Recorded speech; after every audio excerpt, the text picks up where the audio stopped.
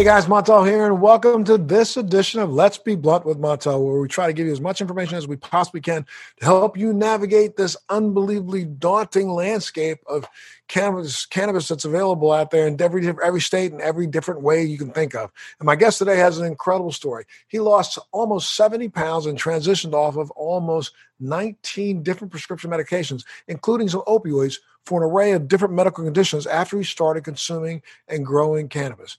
After experiencing such an incredible benefit for himself, he decided he wanted to do all he could to help others through the power of cannabis and the cannabis plant. He is the co-founder of Alpine Stash, a premier Colorado craft cannabis grow. And I'm so glad we have him here with us today. So please welcome Mr. Danny Merslow. Danny, thanks so much for being here with us today, buddy. Thank you, Montel. It's a pleasure to be here.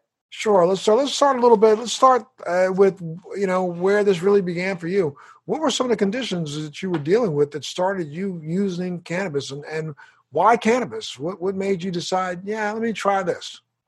Yeah. So 2 weeks after I turned 21, I had some really bad stomach pain that landed me in the hospital for 5 days. They couldn't really figure out what was going on.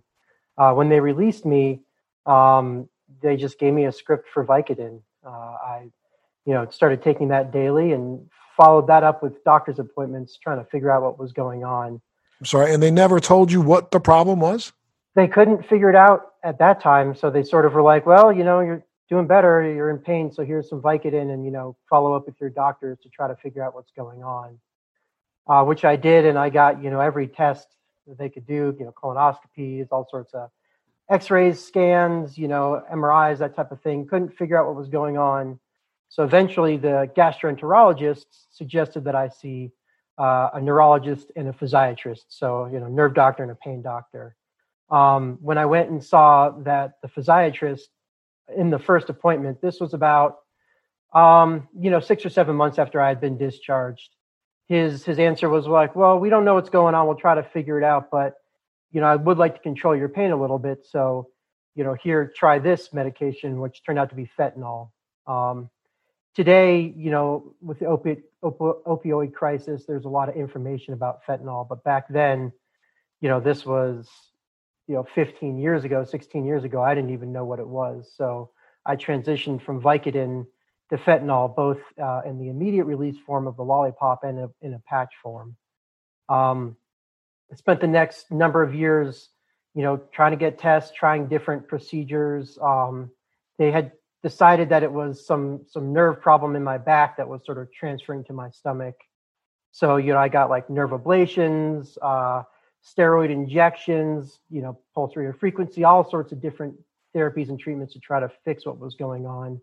The whole while I was on fentanyl, and I began to experience side effects, which required me to take more medication, and then side effects from those medications, which was, there was other medications to treat that. And after a little while, I was in a pretty big medical stupor. During that time frame, I did develop a nerve impingement problem in my neck, which I do attribute to the opioid uses. And for your listeners, if you've taken chronic opioids, you begin to have, very deep, almost coma-like sleep. And I don't think I was tossing and turning. I was just, sleeping for 16 hours, in one position that began to impinge the nerve to my arm and my neck. Series of surgeries to clear that up. In that time frame, I also had a non-cancerous basal skull tumor. So, by the age of 29, I was pretty sedentary. I spent most of my time either going to doctor's appointments or just in bed. I had gained a ton of weight, and like you guys said, I was on, 19 different prescriptions and just really pretty hopeless. At that time, it was 2009. Medical cannabis was becoming more accessible to the general public, at least in Colorado. And my dad actually suggested that I try that sort of out of desperation. And I did. And that's where my journey with cannabis began. And you had never used cannabis before that, or you hadn't been a cannabis user before that? Yeah, I had smoked in high school. The part of the country I'm from, born and raised in Boulder, Colorado, is very liberal. Cannabis was available and around, and I had smoked in high school and experimented a little bit. But after that, I had had a few negative experiences, especially deep in my opiate kind of haze that just had turned me off to it. So I was actually hesitant to try it initially. And let me ask you a question now. Throughout all that time that you were going back and forth to see doctors, you went through the back pain, the ligations, and all those things. Were you still experiencing the same stomach pain throughout that entire process? Yeah, I was. And actually, I came to find out that a lot of times if you have chronic pain of an unknown origin, especially if it's muscle or nerve pain, the more opiates you take, and for the longer amount of time you take, the more pain that you're in, your body increases that pain signal. So I was experiencing the stomach pain. It would get better when I would, change an opiate or increase the dose for a little while, but then it would come back. And what a lot of people are starting to find out and have found out, and we know for a fact that opioids were never intended for long-term use, ever intended. They were originally designed for short-term, blockage of the pain receptor, so people would be able to get on without the memory, and then it would go away. But we got hooked up into just over prescribing this thing, and that's the reason why we have the opioid crisis that we have now. But go ahead. yeah. So you still experience the pain?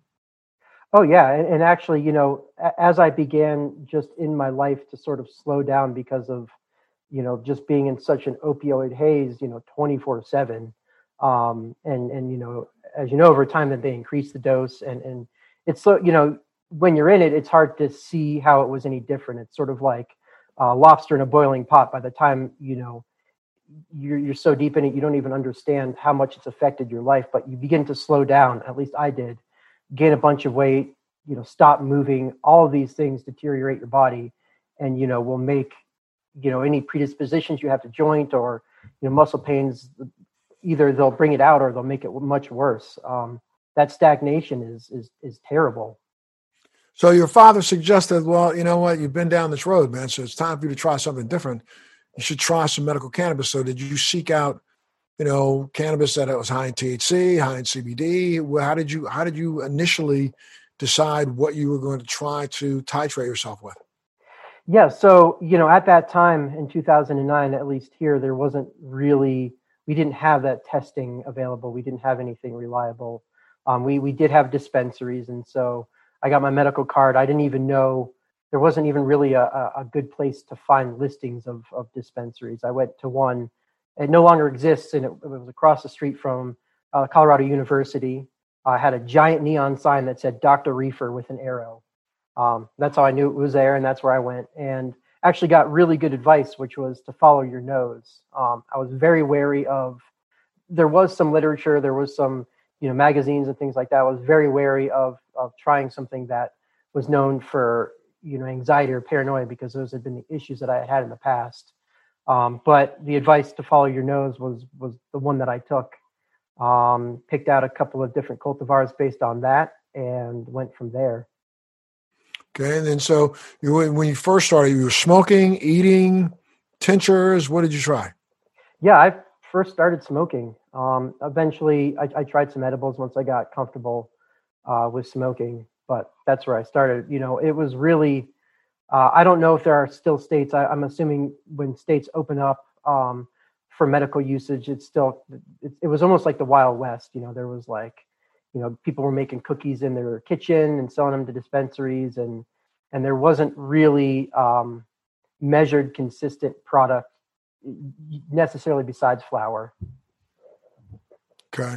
So then, all right. So how long after you started trying cannabis did you start to realize you were getting some relief?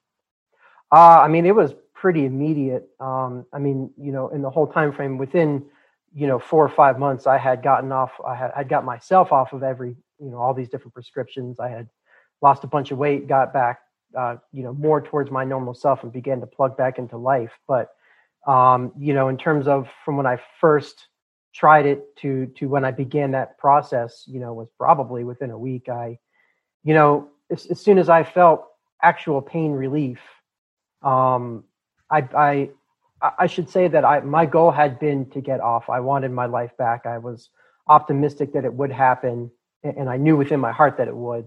I just needed a tool to create the physical space and the emotional space to help me with that. And so I was already primed. I had already primed myself to get there. And when I found relief with cannabis, it was like a light switch turned on. It was like, oh, here's something that not only takes my pain away, but can also give me, the emotional space to begin to heal that way and to plug back into life. And, I started cutting my opiate dosage down, almost immediately.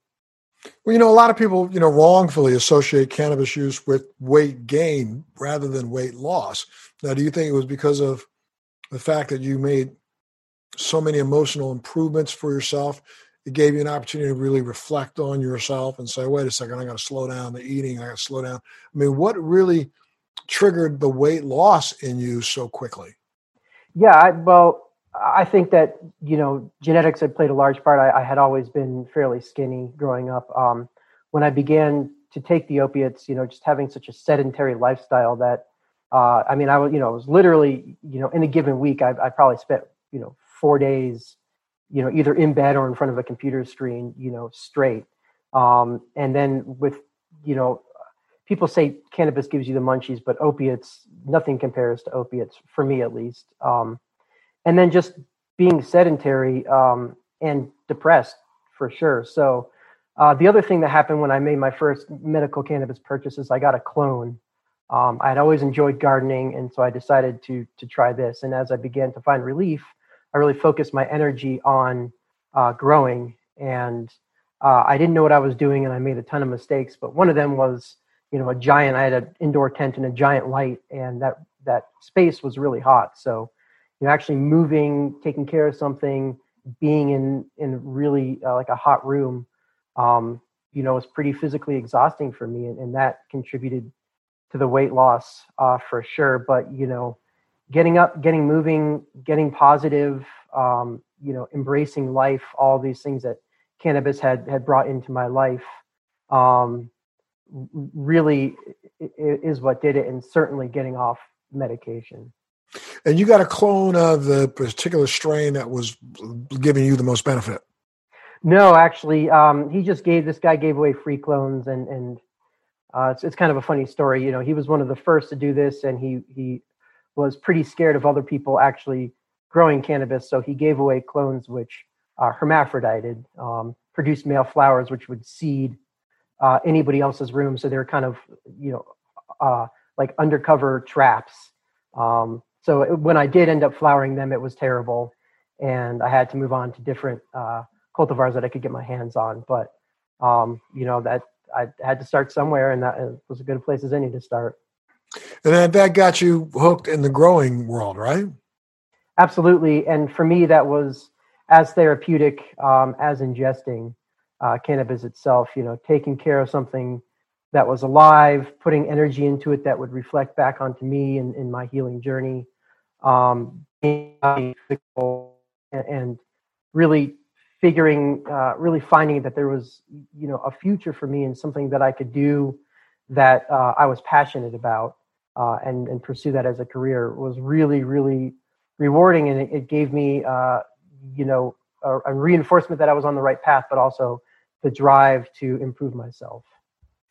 Well, how did the doctors respond? Your doctors, the doctors you have been seeing now for years, how did they respond to the fact that you were finally getting relief through something that they weren't prescribing? Yeah, well, so the day that I had my medical marijuana doctor evaluation, I actually coincidentally had an appointment with my family doctor that I had been seeing since I was like 13. And they had more or less an intervention with me. I was about to get another surgery to fix my nerve pain, and I don't know how much of it they believed that I was in. And they told me, either you're leaving this meeting and going to some sort of inpatient treatment center, we'll find you one where they do physical therapy and stuff like that. But they're in their mind, I think that they had thought that most of my pain issues were either made up or drug-seeking behavior. So they said, either you do this or we're not seeing you anymore. And so I left that meeting very disheartened, and I understand that they were very frustrated with the situation. But I went from that meeting to my medical marijuana doctor evaluation, and I didn't see those doctors for 3 or 4 years after that. I eventually went back to that practice and saw a different doctor. And I'll never forget that first appointment when I was in the hall getting my weight checked. And my old doctor, walked past me. It looked like he had seen a ghost. I mean, he was just totally stunned and taken aback with such an improvement. And now when I go there, and since then, whenever I go see them, they ask me questions. They ask, we have this patient. Do you think, how do you think I should introduce that to them? I mean, it was such a big improvement, through all the doctors that I had seen, that I became the person that they turned to for questions, and really, I think was, success story that they shared with other patients. So, I mean, what prompted you to turn your activism and your own self-therapy into a business? I mean, you were the co-founder of Alpine Stash along with your wife. I mean, what really prompted you to say, well, I think I know enough now, I'm going to get into this as a business? Well, when I had spent so long without a drive or a goal or a passion, and I wanted so badly to do something with my life. And because I had a negative mindset about cannabis before I used it medicinally for a while, and I found, how much it helped me, I thought, if I get really good at this, this is legit. And if I get really good at this, this can be a career for me. And this, and I always wanted to do something I was passionate about. I didn't want to just, have a career for the sake of having a career. And so I thought, I naturally have the desire to whatever I'm doing to do it the best that I can. And I thought if I devote myself to this and learn as much as I can, 4, 5, 6 years from now, I can make a life for myself, and I can make a career for myself that I find rich and rewarding, and I can bring the products that help me to other people. I can bring the knowledge that I found to other people, and it will be, emotionally, spiritually satisfying, and hopefully financially satisfying. And so I just directed everything I had, to that end. So you developed your brand, which is Alpine Stash. Do you grow for a specific product that you put on other dispensary shelves, or do you provide raw cannabis to other dispensaries? Talk a little bit about your business. Yeah, absolutely. So we're a very small craft grow. I own it with my wife. We have 2 full-time employees and 1 part-time employee. Everything we do by hand. We hand water, we hand trim, we cure in glass. We have a breeding program. We make our own unique cultivars, and these are all available. On our end, we're a wholesale grow, so we do sell to retail dispensaries, and that's how the public can pick them up. Okay. And now you've been up and running. How's the business going? Is it going well? Yeah, so we started we got licensed in 2014. We were able to start getting our plants in 2015, and it was definitely rough. I mean, we are a small company. We don't have a huge budget. I more or less had no idea what I was doing with business. My wife helped out a ton, especially with sales, which was huge for us. And really, as a team, we just, slowly built the brand, and within the last year, it's really sales have really improved, and we've begun to take off, and actually now we're looking towards expanding. And we were in the process of doing that before COVID-19 hit, which just sort of slowed everything down to almost a standstill. So we're still moving towards that direction. It's just painfully slow, but we've really seen the emergence of an educated consumer base and the demand for, truly connoisseur, high-end cannabis. Not just the demand for it, but the knowledge of what it is. So, people going in and not just necessarily buying the most expensive thing or necessarily trusting a bud tender to steer them in the right direction, but actually knowing themselves, what good flower is. And clearly your product or your plants are tested. So what's your range? Or do you try to grow products that are high in THC, high in CBD, specific strains, or what do you try to grow? We do all of it. I mean, for us, as growers, variety is the spice of life. We really enjoy, doing new cultivars, especially since we breed, we create, but we grow everything from, 20 to 1 CBD cultivars all the way up to, very high THC, and we try to do a range. I mean, there are, uh, every cannabis user is unique and looking for something unique, and some of them are looking for high hitting THC strains. Some of them are looking for kind of more mellow, easygoing ones. Some of them are looking for, CBD medicinal ones, and really we try to have a good selection, and we try to just offer the highest quality product we can. And we know that there are people out there that will enjoy all of it. Well, Danny, I got to take a little break. And for all of you who've been listening, we've been talking to Mr. Danny Murs-Sloat, who is a cannabis user entrepreneur himself, who got into the cannabis field for his own personal medical reasons and then turned it into a business to make sure he could help others. I'm going to take a little break, pay a couple of bills, and we'll be back right after this.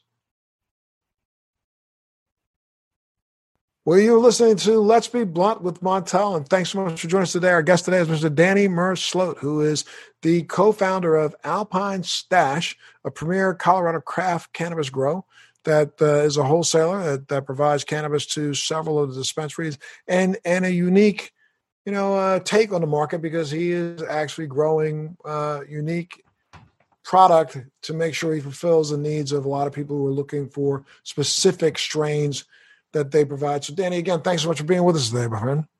Yeah, thank you. It's been a pleasure so far. So, we're listened to in, hopefully in all 50 states. And right now we only have 37 states in the District of Columbia or 36 states in the District of Columbia that have passed some sort of cannabis bill. So your product is only available right now in Colorado. Is that correct? That is correct. And as far as I know, while there are brands that have branched out nationally, there is no national distribution. It's still federal fenced across state lines. Sure, you'd have to end up establishing your brand in each individual state with a product that's grown in each individual state. Do you envision yourself expanding your business that way? I would love to do some form of that. I feel like we've been really slow to grow. We want to make sure that we build a solid foundation and really have everything in place to make sure that we are successful. And I feel like, sooner or later there will be able to be national distribution. And that's probably, if we're available, we're so small that even in Colorado, we often sell out of whole harvests and, hours. Like I said, my wife, Kristen, does sales and she's just amazing at it. And so, if there is national distribution and we are able to supply outside of Colorado, we certainly would love to. Who knows if there's opportunities to expand our brand's presence in different states. But, right now we're just focused on, doing the best that we can do in our current market. And in the current market, what do you think is going on right now? Again, you talk a little bit about the difficulties you've run into because of COVID-19. Yeah, initially when COVID-19 started and the lockdown started, there was a rush of people to purchase cannabis. People that were going to be sheltering in place or staying home, and it was a booming time for the dispensaries, for the storefronts. But on the wholesale side, our customers were the stores were so panicky. Nobody knew if they were going to stay open, how that was going to look. That really prices dropped for us, and so it's been a bit of a difficult time. We've been really having to be really penny wise, and it's like I said earlier, we've been doing an expansion, but that's really slowed down. We had hoped to have that up and running, fully built out, up and running by June or July, and now we're looking at next January. However, overall, we were deemed an essential business, which is an amazing point in and of itself, and we have been able to keep going. We have a big enough facility, but a small enough crew that we're able to social distance and follow all those guidelines. And so overall, we really feel that we're lucky that while we did take a bit of a financial hit, we're able to survive and keep going. And now we're seeing the market kind of raise back up again. And so, we feel like we're in a good place, and we're just happy that we stayed open. You've seen the demand has not fallen. I've been talking to people lately, and it appears that, people are, even as they're sequestered away, they've been relying very heavily on delivery services and trying to get through dispensaries and get a supply for a period of time. But it seems as if, I think people are starting to make a decision that maybe, alcohol is not the way to go when you're sitting at home alone, and cannabis is. And so do you think that there's a rise in the level of users of cannabis out there right now? Yeah, absolutely. It's anything that your average person can do to relax and unwind is good in general, as long as it's healthy, and especially during this time in life. There are starting to be some people looking at cannabis's effectiveness in preventing COVID-19. I'm sure you're familiar with. I know Forbes just released an article about it. There's research going in Canada, so that's really awesome. And I think that the fact that in so many states, and especially in Colorado, cannabis businesses have been deemed essential, I think is really, that's also boosting people's, comfortability with it, and kind of decreasing the stigma. I mean, it was when that shelter-in-place order went into effect in Colorado, it began in Denver, and initially they said retail cannabis would be closed, medical would stay open, but retail would be closed. There was such an immediate backlash that within 2 hours they came back on and said, no, these businesses will be deemed essential and will remain open. Stay with us. We'll be right back. Do you want to know how to become a social media influencer, how to grow an online business, how to make money from your laptop and build a profitable online company? Well, I'm going to show you how in my podcast, Living the Red Life. I built $1 million company at the age of 25, a $10 million company at the age of 30, and now I'm the A-list celebrity marketer that speaks around the world on how to transform businesses and make them profitable using Facebook ads, marketing, social media. My name's Rudy Moore, and I'm super pumped to bring you my podcast, Living the Red Life. I know this is going to become your new favorite podcast, and I'm going to show you how to grow a profitable online company step by step every single week. Yeah, I mean, I believe, and I think like a lot of people who are in the industry believe and understand that, those who are seeking cannabis through a, not recreational, but I'd say adult use outlet are literally self-medicating anyway. So I think the majority of people who turn to cannabis versus turning to alcohol are turning to that because they have some sort of underlying medical issue that they're trying to address, even if they don't know they're trying to address it.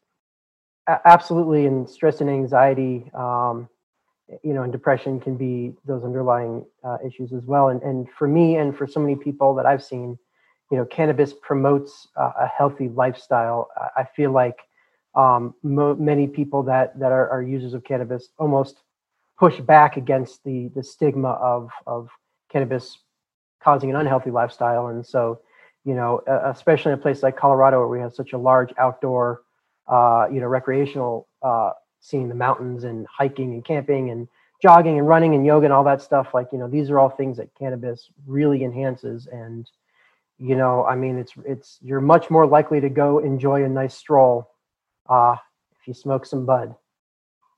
What do you think of that recent article that was out? I was trying to search it out myself. I couldn't find it in any of my queues, but recent article where the federal government came out, and I think it was the DOJ came out and tried to have doctors state that anybody using cannabis is really only doing so because they should be included on a list of, dangerous drug users. What do you think about that? That's ridiculous. I mean, you've had such a healing experience with cannabis. I've had such a healing experience with cannabis. I mean, anybody that suggests it's either, they're still stuck in the reefer madness mindset, or they have the interests of pharmaceutical companies, the prison industrial complex, that's where they're coming from. Yeah, it's been crazy that even literally has perpetuated itself. I just don't understand where this mindset is coming from, especially when it comes out of the mouths of people who will go to a event in the evening and bang down 3 or 4 cocktails. Yeah, absolutely. I mean, I fortunately / unfortunately, I have experienced very little pushback. And I say unfortunately because there are some times that I just really want to get into a heated debate with somebody about how healing and healthy cannabis is versus pretty much everything else, because the facts, especially with my particular case, are undisputable. I mean, the pictures that exist of me in when I was, using opiates are just such a night and day difference. The first time my wife went over to my parents' house, and met my parents, she said, "Who's this picture of your brother?"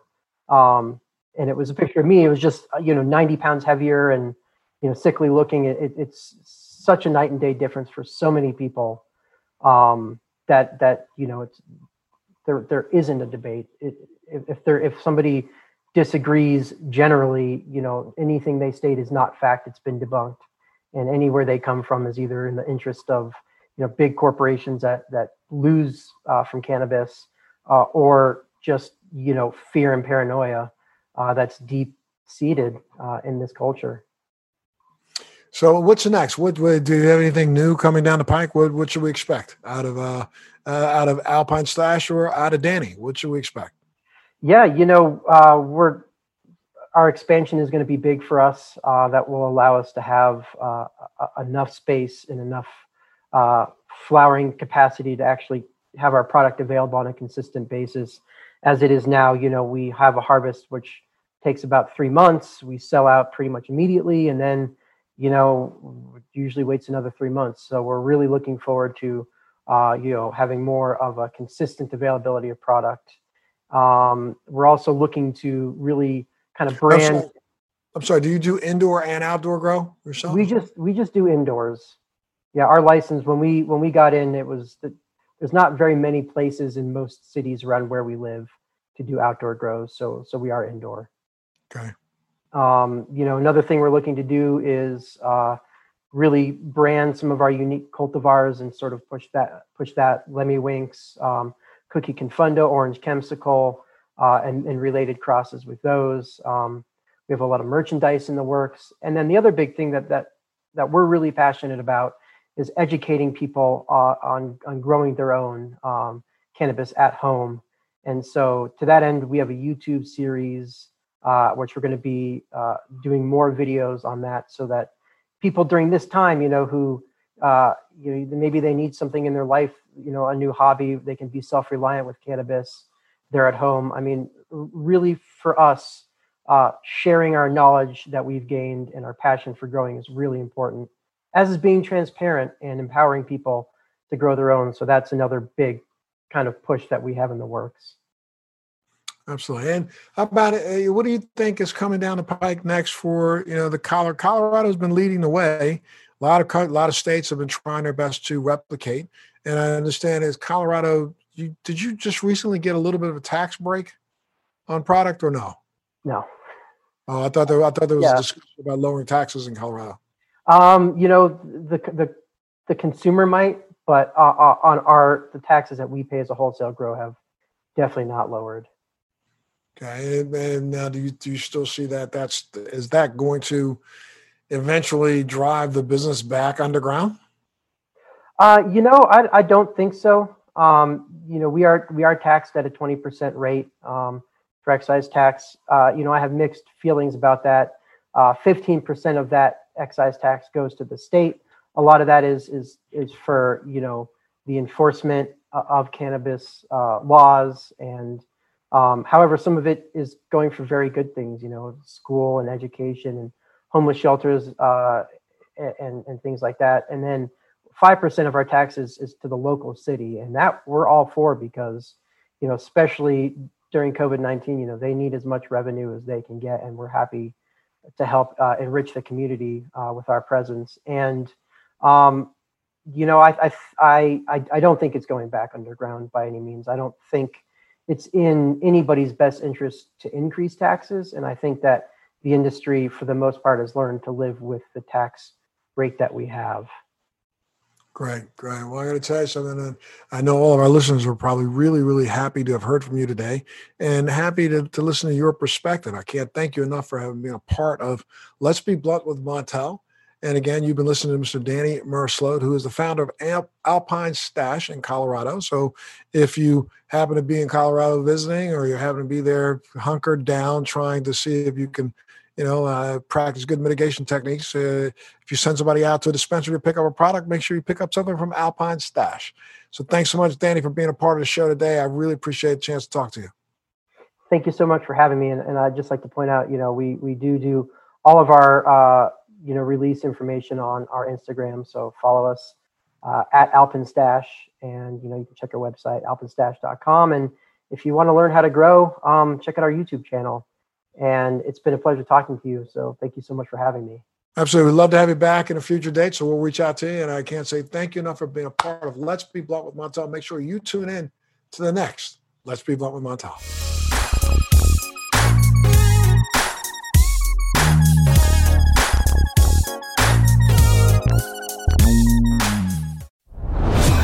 Are you dealing with best life burnout, constantly striving for more, and quite frankly, over it? Maybe you just want more joy, peace, and laughter in your life now. Well, then let's go. Welcome to your new favorite podcast, Hot Happy Mess, hosted by me, your girl, Zuri Hall. We are celebrating our magic in the middle of life's messes.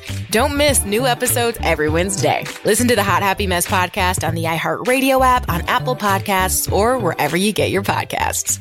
Thanks for listening to today's show. To check out more great cannabis podcasts, go to podconnects.com. Here's a preview of one of our other shows.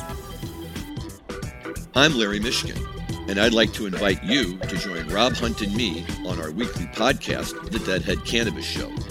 Each week, we explore the latest cannabis and jam band news and reminisce with other Deadheads and jam band lovers about the great musical acts that we've seen and heard. Check out a new episode every Monday.